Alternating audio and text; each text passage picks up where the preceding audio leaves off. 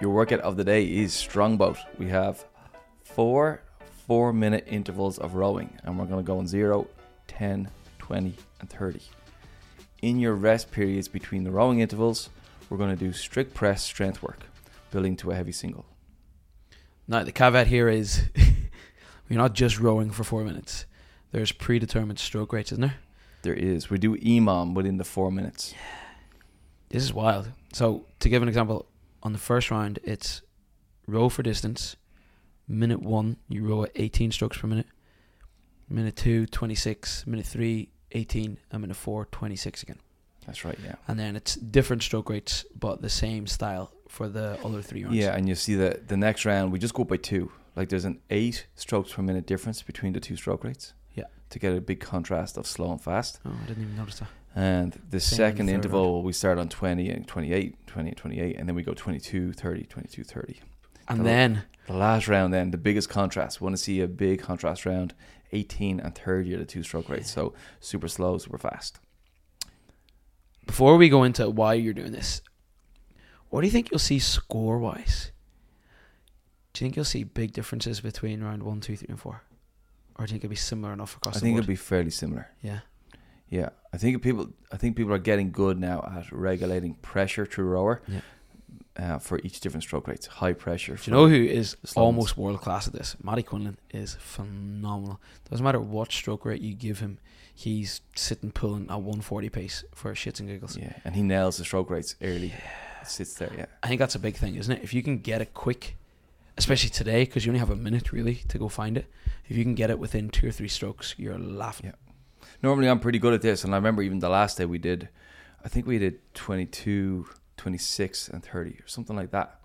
And I remember the 26 was tricky. And that was the one I'd normally sit at. Yeah. The 22 I nailed. The 30 was fine. And I went back to 26. It was like... It's just that sticky middle, isn't it? It was just like 25, 24. And then I boosted up to 27, 28. And it wouldn't sit at the thing I wanted to sit at. And I spent most of the rowing interval just trying to get the stroke rate right. But it was good. Great distraction. Yeah. From the discomfort of it.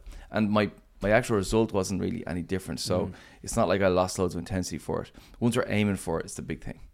But the earlier in the minute you can get on stroke rate is obviously the better. So I think we've talked about the benefits of stroke rate before. So maybe can we talk about how you find it quicker? So you struggled with the 26. How would you go from the 18 to the 26 in this? What are you thinking? Minute 1, you're going 18. There's 10 seconds left. What are you going to change to get up to 26?